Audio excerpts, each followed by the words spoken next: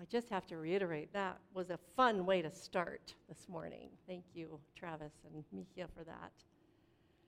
As a student at the University of Denver when I was in college years and years ago, I paid my own way through school, which I'm sure many of you can relate to.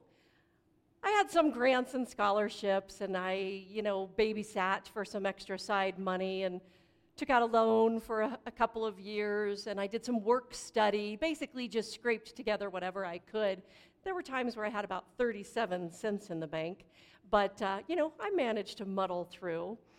I especially worked during the summers to make money to pay for college, and one summer I held down 3 jobs, one of which was working at a residential home for young teens that had physical and mental disabilities. I was able to work there a few nights a week, which allowed me to have a place to stay since I was couch surfing that summer. I had never done anything like that in my life, never worked with people with disabilities, but it was listed on the summer jobs board at the university, and so I thought, well, that'll give me a chance to find some place to sleep when I didn't want to ask all my friends for the help. There were 8 residents who lived in that home, and I remember each of them, maybe not by name still, but they had a pretty significant impact on me. I remember one teenage girl named Julie.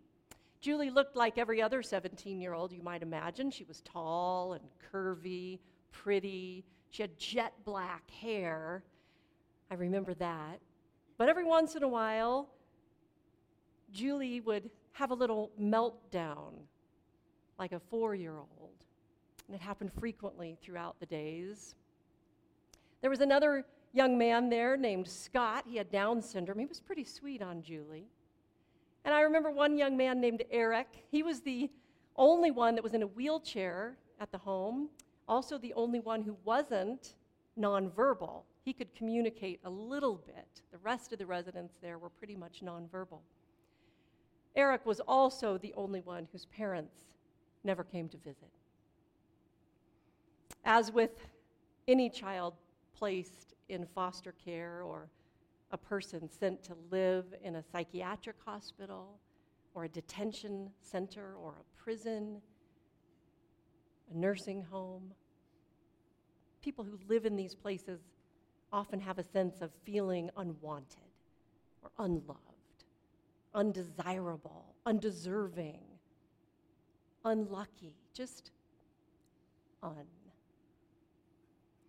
And yet, even in these places, and especially in these places, I would argue, there's a beautiful opportunity for community to take shape.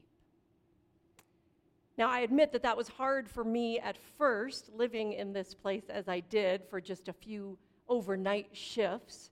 But I remember the wiser and older full-time caregivers helping me to see past what initially meets the eye, past the pain and the brokenness and the grief that some of these people were experiencing, beyond their physical limitations and their disabilities, beyond bodies, frankly.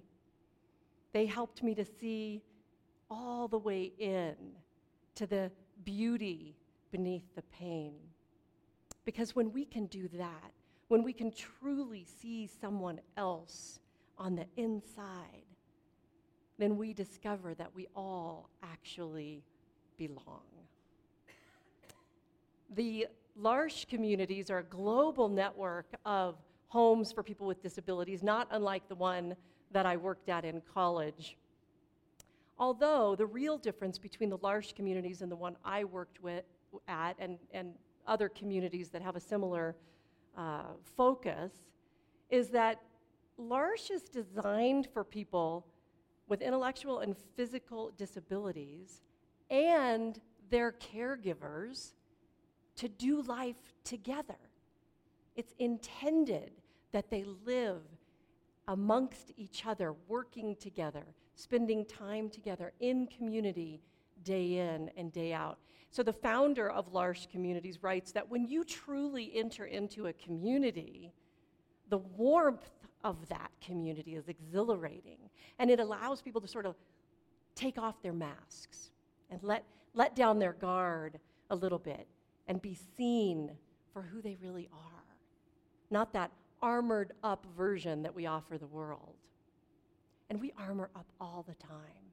It's not easy to let go of that. We armor up even in church, just like we do in the gym or the office or with our buddies or our social circles. Certainly on social media. Think of the ways that we present ourselves on social media. It's so different sometimes than what's really going on in our lives that we don't necessarily want people to see.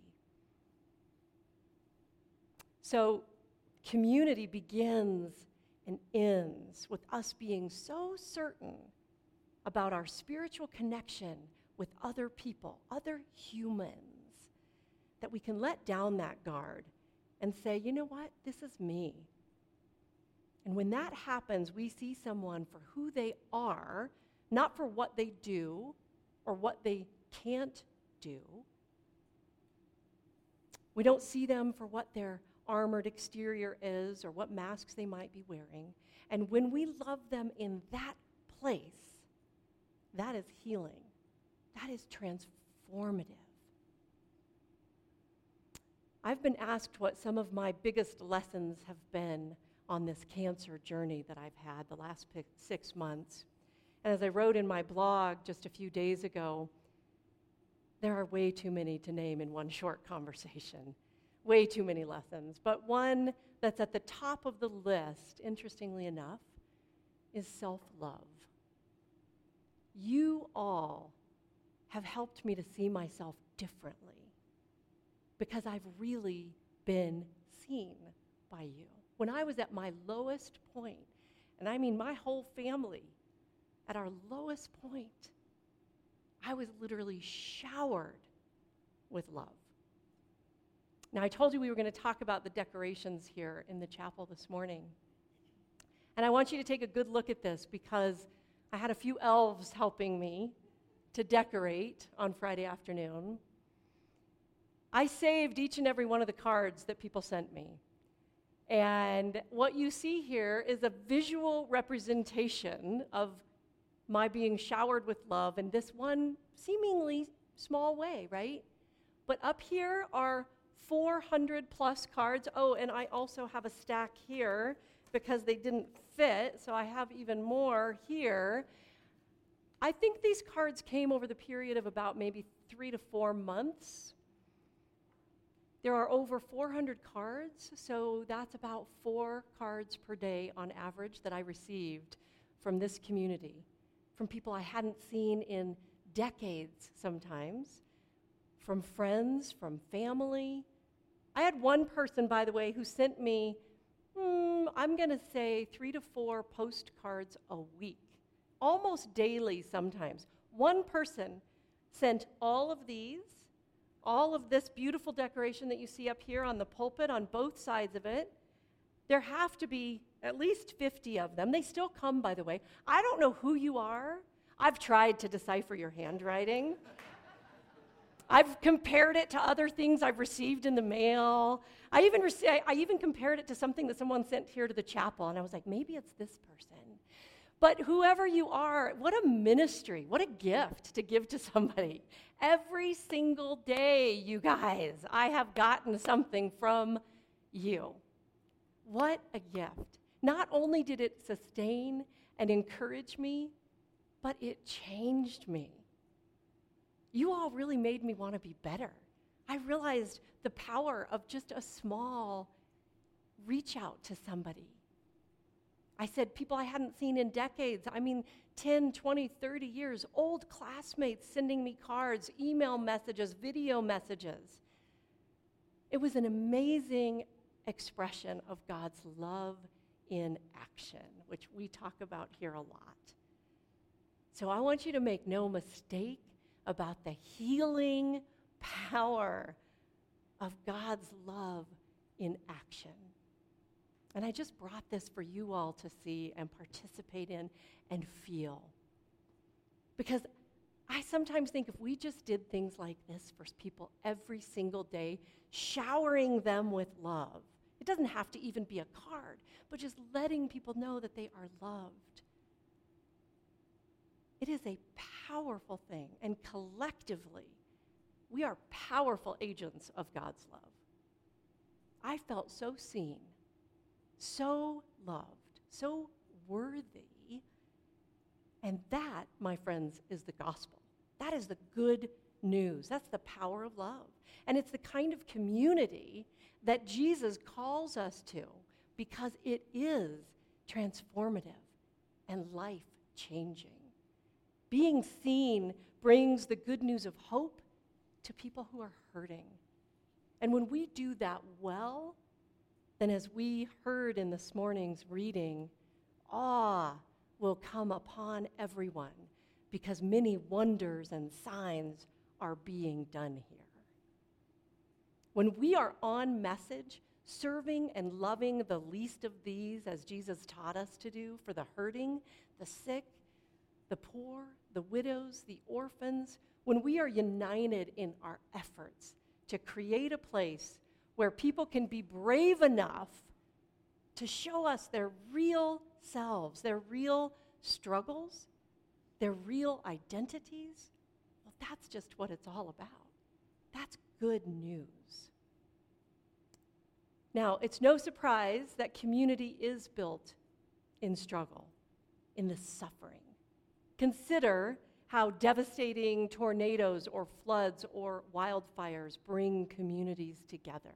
We saw it palpably on 9/11, that collective trauma and suffering was felt throughout the entire country and around the globe in many parts.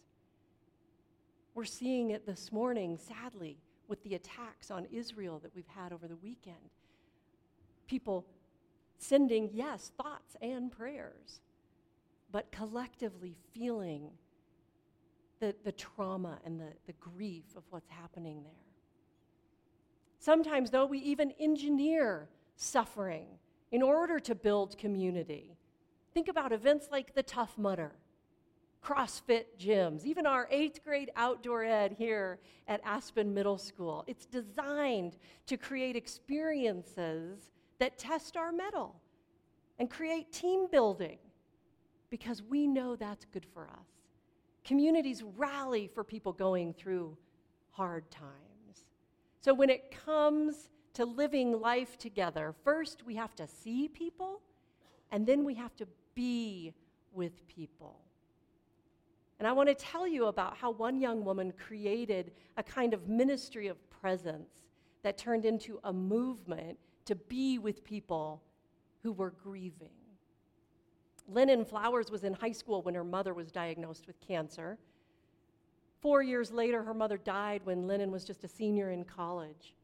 And Lennon moved around a lot after that, trying to kind of find herself, holding on to the memories of her youth, even while she was trying to create a new life without her mom.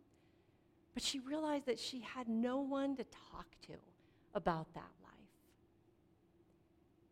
She had no one to talk to about the life that she once had, and she says talking about her mom was often just a conversation stopper. People didn't know how to react. So one day, she and a friend decided to host a dinner party in her backyard, and they invited people who had similar shared experiences of grief and loss, other people who, like Lennon, might have someone that they just wanted to talk about, someone that they had lost. And so it was around that table in the backyard that Lennon and her friends were able to connect in a deep and healing way. It was so meaningful, in fact, that it's grown into a nationwide movement called the Dinner Party. And it's for people in their 20s, 30s, and 40s to just come together. Their main purpose is to share a meal and talk about life and loss and, believe it or not, laughter, because we all know that community is built in suffering and also in great joy. So we have to see people, we have to be with people, and the third thing that we have to do is going to come as no surprise to you. In order to build community, we have to love people. We have to love them well. We talk about loving people here all the time at the chapel. Love God, love people. It's our motto. But it was Jesus' motto first. You all probably know the story. that when Jesus was asked by someone what was the greatest command of all, Jesus said, out of all the laws in the Old Testament, what we call the Old Testament, out of all the prophets, the greatest commandment is love God and love others as you love yourself. Another time on the night before he died, actually, Jesus shared a meal with his friends. And he, over that meal, said to them, the best thing you can do is love each other. Almost all of our New Testament letters, the earliest writings that we have about Christianity, were written to individuals and to churches, all emphasizing the importance of love. Any community that professes to follow Jesus has to take that seriously. They have to take love seriously. It is the greatest command. And we're talking about a spiritual love here. Agape love. Agape is the Hebrew word, or the Greek word that was used in the New Testament to describe a kind of love that represents the highest form of love. Agape love is the love that God has for us. It's wide open. It's far-reaching.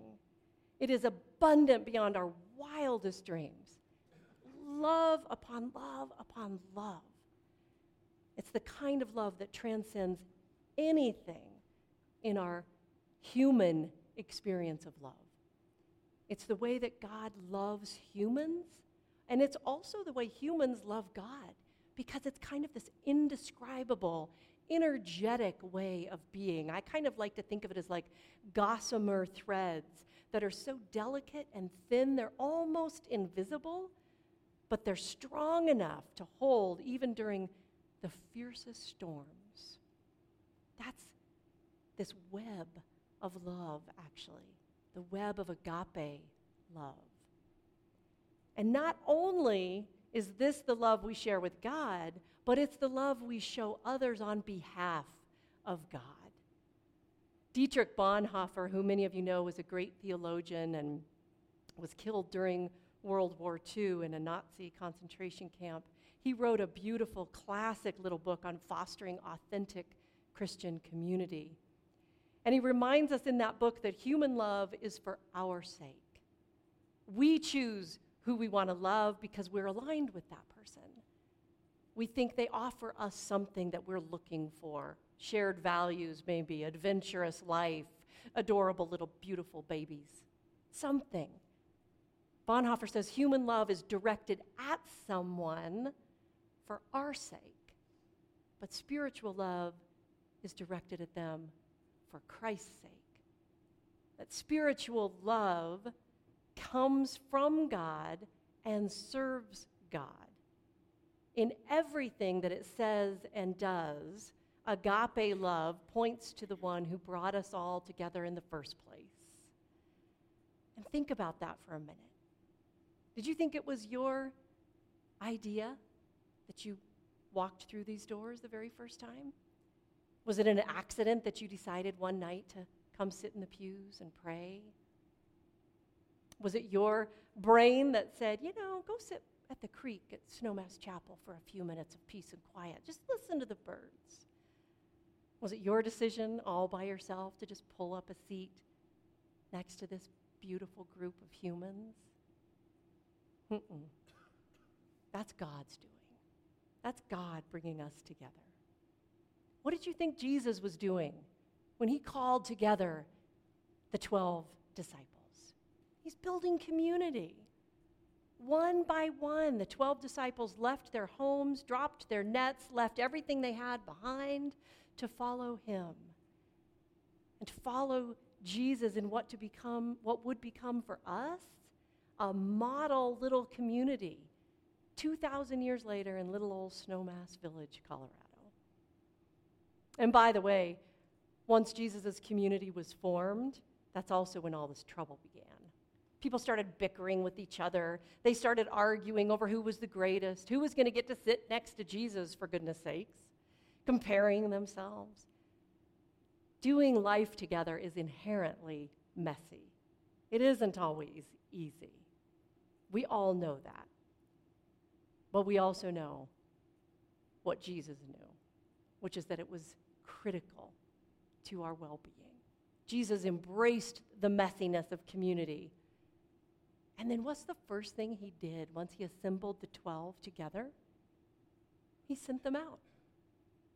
He brought them together to send them out into the world to love and to serve. So we have to see people, we have to be with people, and we have to love people. That is what it means to be in community. When we live life together in this way, we send a message to the world that God is present and transforming lives here. That there is hope for people who are hurting, that there is healing for people who feel broken. And isn't that the whole deal? We are in relationship with the God of impossibility. That's the whole Easter message. God is constantly resurrecting us into new life, whatever it is we're going through. And it's done through each and every one of us when we come together as agents of that amazing, powerful, fierce form of love. So thank you to Snowmass Chapel for being the kind of community that Jesus' followers are. People who strive to be in community and go all in, living life together.